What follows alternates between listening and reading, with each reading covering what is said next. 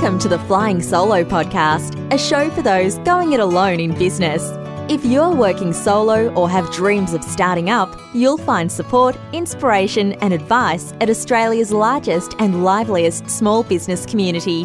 Find us at flyingsolo.com.au or join us on Facebook. Here's your host, Robert Gerish.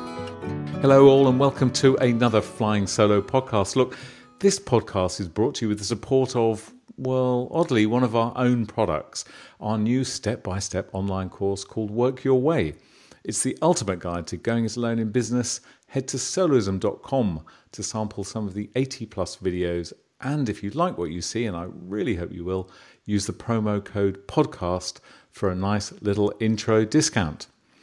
Okay, now today I'm joined by Brendan Cockram from the Octavian Group in Perth. Brendan owned and operated a successful telecoms business for over a decade and now works to help people buy and sell businesses. He's been involved in the sale of over 50 private businesses, ranging in value up to $10 million. But today we're not looking at selling a business so much as buying a business. Brendan sees great opportunities for growth by buying an existing business, quite possibly a fellow soloist business. Interesting. So Brendan, thank you so much for joining us. Oh, thanks for having me, Robert. Well, look, there's so very, very fascinating topic here, and not one that we've really talked about before. You know, we've looked at selling a business, exiting a business, but I kick myself for not really thinking about it. I love this concept of, well, actually, you know what? Maybe we could grow by buying a business that's already in existence. So now over in WA, I'm guessing there's a bit of that going on. And who's your audience out of interest at the moment? Who's buying businesses?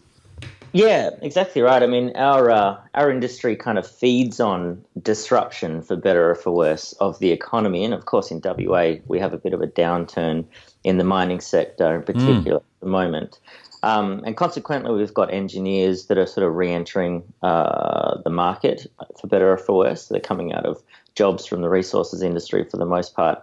And for a lot of them, acquiring a business can actually be a really good step in terms of their career path. So a lot of them, for either that, I guess, or they have to kind of follow the boom around the globe. So they'll move to the next destination, be it Brazil or wherever the mining is sort of ramping up. So if they like Perth or they like Australia and they want to stick around, often they'll look to acquire a business that they can deploy the skills that they've learnt in their corporate role.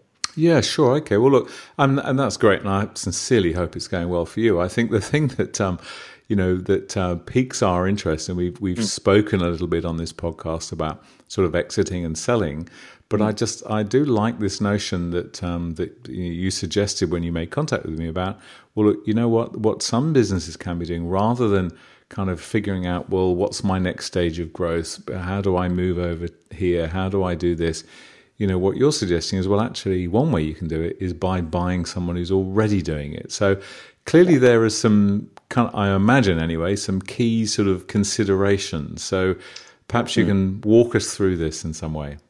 Sure. So just to go back to the start of your question, you're absolutely right. There's sort of two main, buying drivers. One would be buying for entry, which is someone coming out of corporate or someone that doesn't have a business at the moment. And the other would be buying for growth. And that's where you're basically scaling your existing business by acquisition. And obviously that can be quite a much faster way to grow your business if you're buying something that has already some infrastructure in place, some goodwill, some brand equity, existing customers, market acceptance. You're really making a running start on that growth. And just one point, I'll just jump in there as well. And I don't recall the exact statistic, but I remember reading a lot in recent years how there are just so many kind of baby boomers, people like me, that are getting to an age where they're looking to move out of their business. Not that I am, and so therefore I guess that means that there's a whole lot of potentially good little businesses that that people could snaffle up. So yeah, where do we start? You're exactly right. There's been a lot of talk over the last sort of 5 to 10 years, I guess, about the the impending tsunami, they're calling it, of baby boomer businesses that are sort of going to be hitting the market over the next decade or so. And that's just them sort of moving through the nature of the demographic, they're moving into retirement, etc. So what the opportunity that's in front of us really is a series of market-leading enterprises. Often they've been around for decades on end. But there's also often some low-hanging fruit in terms of growing these businesses. Just the nature of the demographics and the way that the innovation cycle works these days, a younger entrepreneur or business owner can come in and often improve and innovate within these businesses in ways that the existing ownership or management haven't really had an interest in doing. Yeah, sure. So that's kind of one of the key pillars in terms of the businesses that we're looking for on behalf of our clients is that value add prospect. So we will assess a business and just to go back to your first question, it's really about transferable value, I guess, is how we couch the whole assessment and search and acquisition process. So if you frame it in that way, it starts to reveal the things that are actually valuable in the business. And it's not necessarily the owner or how well the owner has managed to run or operate their business. It's more about the nature of the customers, the repeat components of the business, and the overall sort of predictability of the future trading position of the business. Yeah, okay. So let me just, I'm just going to burrow in on some of that. So accepting that, not everyone listening to this, of course, is suddenly going to ring you and say, hey, can you help me buy someone? So let's, I'm just pulling it back to, let's think of somebody who's maybe in their own very small solo business and they want to expand it. Let's use, just because someone just walked past that I saw, and I know a personal trainer maybe who's got, young, new in the business, wants to expand. How would they, just thinking about this, and I'm asking you to kind of step out of thinking about it as a person who generates his revenue by doing this for people, but I'm just thinking, how would that young guy, let's say he knew there was another training business up the road that was not as advanced as him, wasn't doing, how would they sort of start to stalk that business? How do you look for the opportunity? How do you know if there's anything there before they kind of approach someone like you? Sure. So there's a couple of different ways that you can flesh out these opportunities, I guess. And the one that you're referring to is sort of a direct approach. Yep. And you have to do it in a way that gives the potential seller a couple of assurances around the process up front, not the least of which is usually around confidentiality. Of course. Okay. So the sellers get quite get concerned, I guess, that if they're contemplating selling the business, and it may not be that prior to approaching them that they were necessarily contemplating it, but if they do, and our success rate, just to give you some numbers around it, is around sort of 35% of the businesses that we approach sort of come back and say, look, yeah, to the right person at the right price, I'd certainly consider selling out. I'm just going to stop you there. So, but taking it even earlier than that, surely do we not, as the potential buyer, do we not need to do a bit more, I'll use the word due diligence, but I probably shouldn't because I know that's an official phrase that you'll probably refer to, but should we not do a little bit more of our own stalking first just to figure out, is this actually a business that I want? Look, the short answer is not really. Okay. You can't get a lot of the information that you're going to really need. I mean, you might, if you're within the industry, you might have a little bit of intel on the operator already, just in terms of, your own perceptions of how busy the classes are, for example. Yep. So you might be able to do a little bit of information gathering like that. But the easiest way, honestly, is to have a coffee or a confidential conversation with the business owner to say, look, and just be upfront and honest about the whole thing. Say, look, I'm looking to grow my business. I wanted to have a chat to you because, there's a few sort of strategic synergies between your business and mine, and it might be appealing. It might work for both of us. if we could come to an arrangement on the sale. Yeah, okay. So again, yeah. forgive me for interrupting. It's just No, not at all. It's how I roll.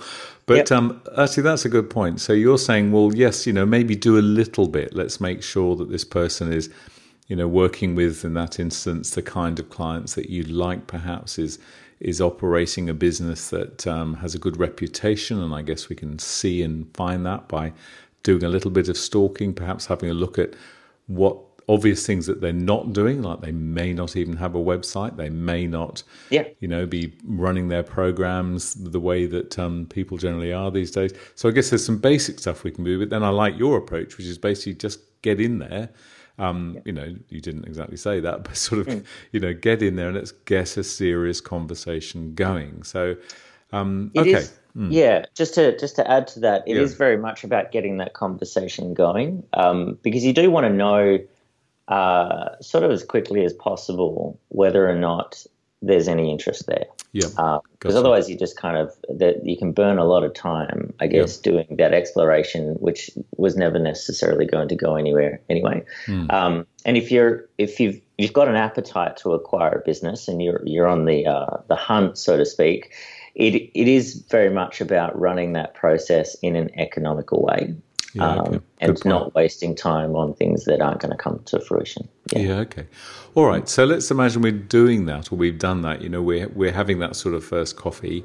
What sort of things should we be looking out for? So it comes back to that transferable value, I guess, and value is kind of couched in the eye of the beholder, for better or for worse. So it may well be that if you're an existing business, you're looking for customers or strategic alignment or synergies with another business. It may well be, there's acquisitions that take place all the time that are purely just taking out competitors out of a particular space, right? So, you mean just kind of buying them and almost shutting them down just to get them out of the road? Yeah, that does happen. We don't see a lot of that, I must admit, at our business, but it's just an indication of a driver that's sort of not necessarily a financial one. But certainly, look, how do we assess a business, or how do you assess a business in terms of its value? Well, if you're purely looking at the financial elements of a transaction, you're really looking for that repeat revenue and those repeat customers. That's sort of what you're acquiring is very much those relationships and the predictable parts of the future maintainable earnings of that business. But then there's obviously a lot of non-financial considerations that come into that too, particularly if you are buying for entry and not necessarily growth. You're often looking for something that's going to fit your background and I guess your career ambitions, and you want some alignment with the industries and the space that you're comfortable with. Yeah, okay. Obviously a very good point. And I imagine, well, indeed, I've heard stories of people that unbelievably make that kind of error. They buy a business and then 6 months down the track just realize they hadn't thought about what's actually involved in that business. So, that sounds like basic stuff, but my goodness, people get it wrong, don't they? They do on occasion, and unfortunately it's usually because they haven't gone through the acquisition process properly. So there are sort of checks and balances that you go through as you're moving through the due diligence phase and everything that you alluded to, that can protect you in terms of what you're buying and minimize the chances of it going wrong, I guess. Yeah. Look, I tell you what, could I ask you just to explain the phrase due diligence? What actually is involved? Let's imagine, again, we've got someone listening who's got their eye on a business. They're thinking they might buy it. What the heck is due diligence? What's involved? So the due diligence condition, effectively, which is what it is on a contract of sale, and it's a condition that, if it's done properly, is essentially a condition to the satisfaction of the buyer. So if you think of it like buying a property, like a house, it's almost like the condition on there that says, I've inspected the house for termites and I'm happy to go ahead with the settlement of this house. Okay. Similar with a due diligence clause on a business, where you get the opportunity to sort of deep dive into all of the financial data, the trading history of the business. And typically a due diligence clause is worded to the satisfaction of the buyer, which means that the DD process, the scope of which I should say, is kind of at the discretion of the buyer. Right. So you can say, look, I want to look at all of your financial history. I want to meet certain customers. I want to talk to certain suppliers prior to actually buying the business. And if I'm not happy with the outcome of that process, I can withdraw the offer and terminate the contract effectively. So the way we use the DD clause, and this is, I guess, you'd consider it probably standard across the industry, is the initial offer goes in based on representations made by the seller, typically about their business. But you don't really have a lot of opportunity to validate that up front. So you have to sort of take it on face to say, cool, I understand that you've told me you have 300 customers and you're training with them on a fortnightly basis, and this is what they're paying and you haven't lost a customer for the last 6 months or whatever they've said. And you sort of take it on face value and say, well, in that case, I'd contemplate an offer of X for your business. And then the DD clause is where you go through and you validate those representations and further investigate the business. Yeah, okay. So again, I like your analogy of the house. So it's like you can look across the road at a house that's for sale and know that it's $2 million. It's been priced. There's the sales price. And then your due diligence is, well, okay, I like the look of it. It's got the right number of rooms. It's the right sort of size. Now I need to get it checked out. Is it as good as it looks? And that's the similar thing with due diligence. So, I mean, really guessing when buying a business gets to that stage, and I do accept I'm asking you to answer a question that might, not win you business. So forgive me for that. But imagine we've got a solo business owner who's looking at buying another solo business. Can we go through, should we, actually is probably the question, should we consider going through that process without using somebody such as yourself? I mean, how far can we go before we need to get some legal help or some genuine support? So this is as a buyer? Yeah, as a buyer. Sorry. Yeah, okay. Look, acquisitions take place all the time where without necessarily representation in the sense that we provide representation, which is a leadership role in the sales process. Yeah. But at the very least, you'd want to consult perhaps your accountant, or you'd get some financial advice. Get an expert to do things like the due diligence process with you. Yeah. By all means, if you wanted to engage another business owner and discuss the sale of their business, you don't necessarily have to get it formally valued. You can say, look, talk to the seller about their expectations on price and see if that lines up with your sort of comfort levels and what you pay for the business. This happens all the time. Our service is actually relatively unique in the sense that we limit our clients to a maximum of 10, and I'd say the bulk of the transactions that happen certainly don't happen with a buyer's advocacy service in them. No, okay. All right, interesting. So at what point, I've got so many questions, but I'm just trying to sort of temper them properly. At what point should one get really involved in the culture of the business? Because the sort of sales and purchases that I know of that haven't worked out, and I was involved in a sale of a business, 20 years ago, which worked very well. But the reason it worked very well is there was a major emphasis on how are our two cultures going to combine. So how do you advise that sort of subject is looked at? Yeah, it's a delicate one often, and particularly when you're merging two companies together, of course. But there are a couple of things that you can do to offset the inherent risk in that, and it all comes down to the process that you go through when you engage right from the outset. So if you're meeting customers or you're meeting employees, if there's employees of the business that you're looking to acquire already in place, you really do need to give them some assurances out of the process as well, because it can be a very, disruptive process for personnel. Enormously, yeah. Yeah, and often there's a lot of uncertainty about their role within the business moving forward, and what does this change of ownership mean for them. So right from the outset, we often say you've got to give them some assurances. If it's your intention to keep them around, tell them exactly that.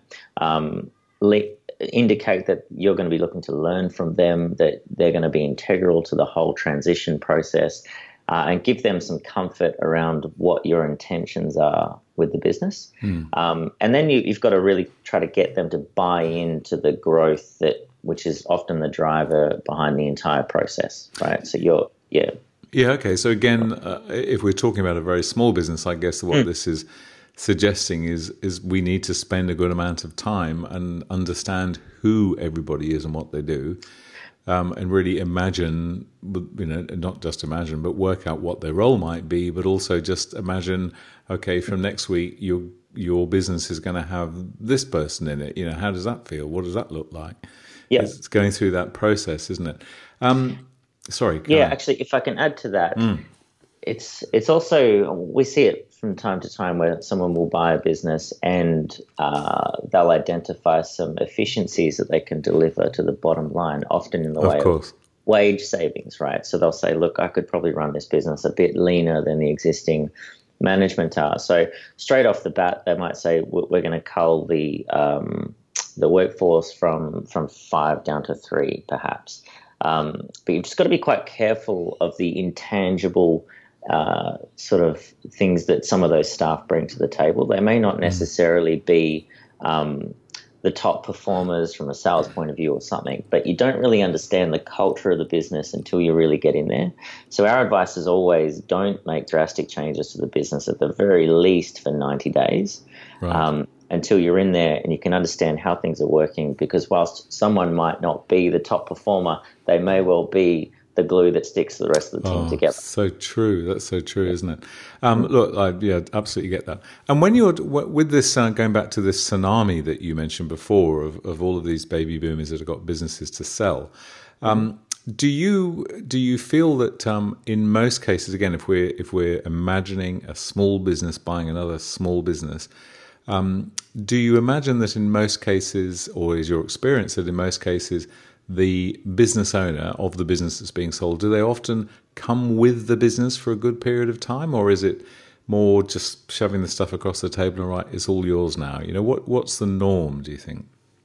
Yeah, so there's always a handover period of some sort, and that can range from sort of 2 weeks to 6 months to sometimes years on end.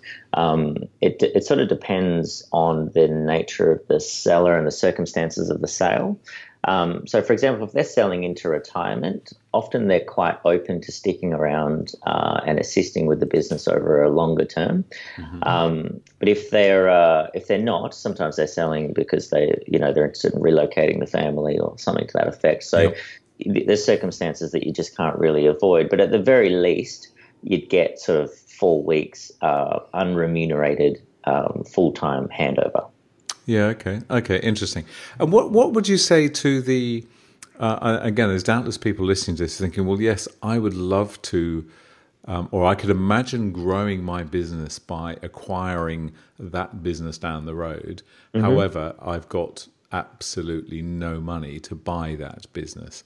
Do you see any, or do you have experience of any kind of formulas that work where I guess I'm talking something that's more a gradual takeover, a merger that turns into, a total takeover? What's your experience of that sort of way of operating?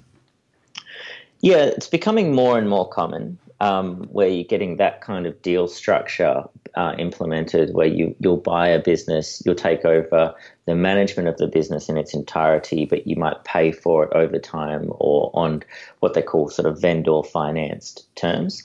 So usually that would require an upfront payment with a payment schedule that effectively buys the balance of the business out. And the way we look at it is you in terms of the negotiation and the price that you ultimately pay for the business, you often either win or on price or terms. Right. Okay. But you seldom sort of win on both, if you think of it as a win and loss sort of a negotiation, which it ultimately isn't, to be honest. But if you think of it like that, there is a bit of a trade-off between price and terms. So if you want to, if you're happy to meet the seller's expectations on price, often you can get a deal structure that alleviates the upfront payment and will balloon it over the next sort of 6 to 12 months.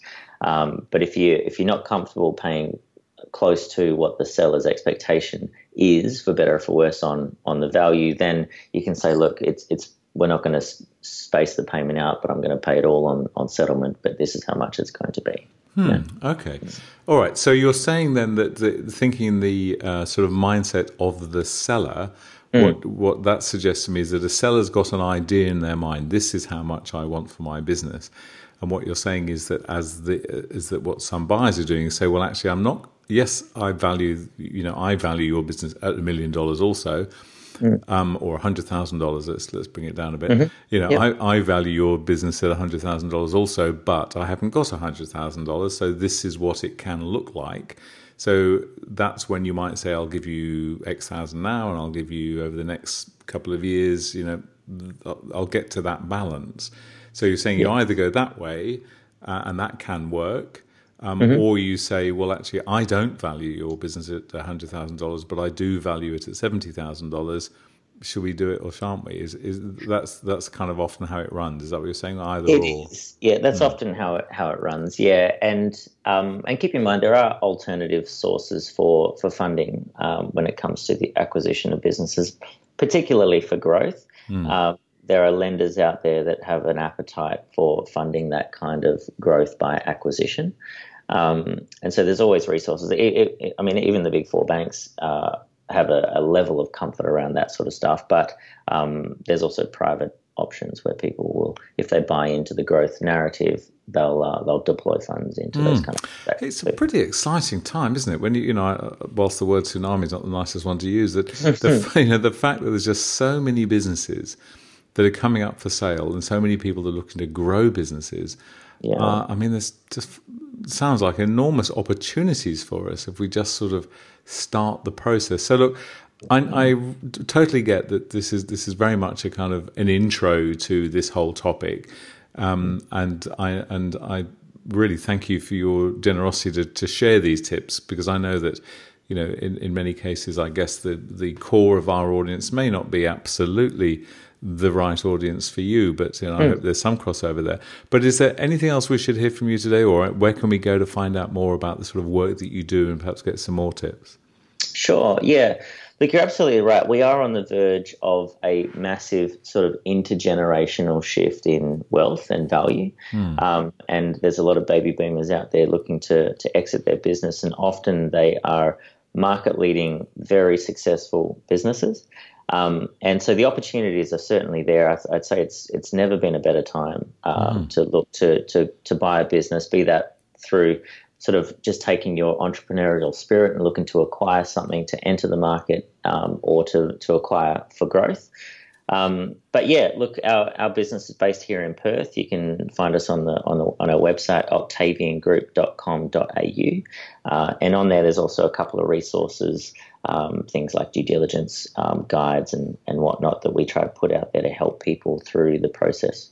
That's fantastic. And look, and I just think for somebody, getting into the flow of still a relatively new year and thinking about growth, if this just opens up that thought, well, actually, you know what, I could grow by buying someone else. I find that so exciting. And I sincerely hope and believe that our listeners will too. So, Brendan Cockram from the Octavian Group, thank you so much for joining us and sharing your expertise with the Flying Solo community. Pleasure, Robert. Thanks for having me. Thank you. And look, before I go, just a quick reminder to check out Work Your Way, our new online course. The place to go is soloism.com, and don't forget to use the promo code podcast for a nice little intro discount. We've got a whole section on exiting your business as it happens. Okay, thank you. And that's where we'll leave this show from Flying Solo and your host, Robert Gerish. We'd love to receive feedback, even a brief review for those listening via iTunes. If you're planning to start a business or rejuvenate the one you're in, check out our bestseller, Flying Solo, How to Go It Alone in Business. It includes everything we know about working on your own. And of course, we invite you to dive into the resources and supportive community at flyingsolo.com.au.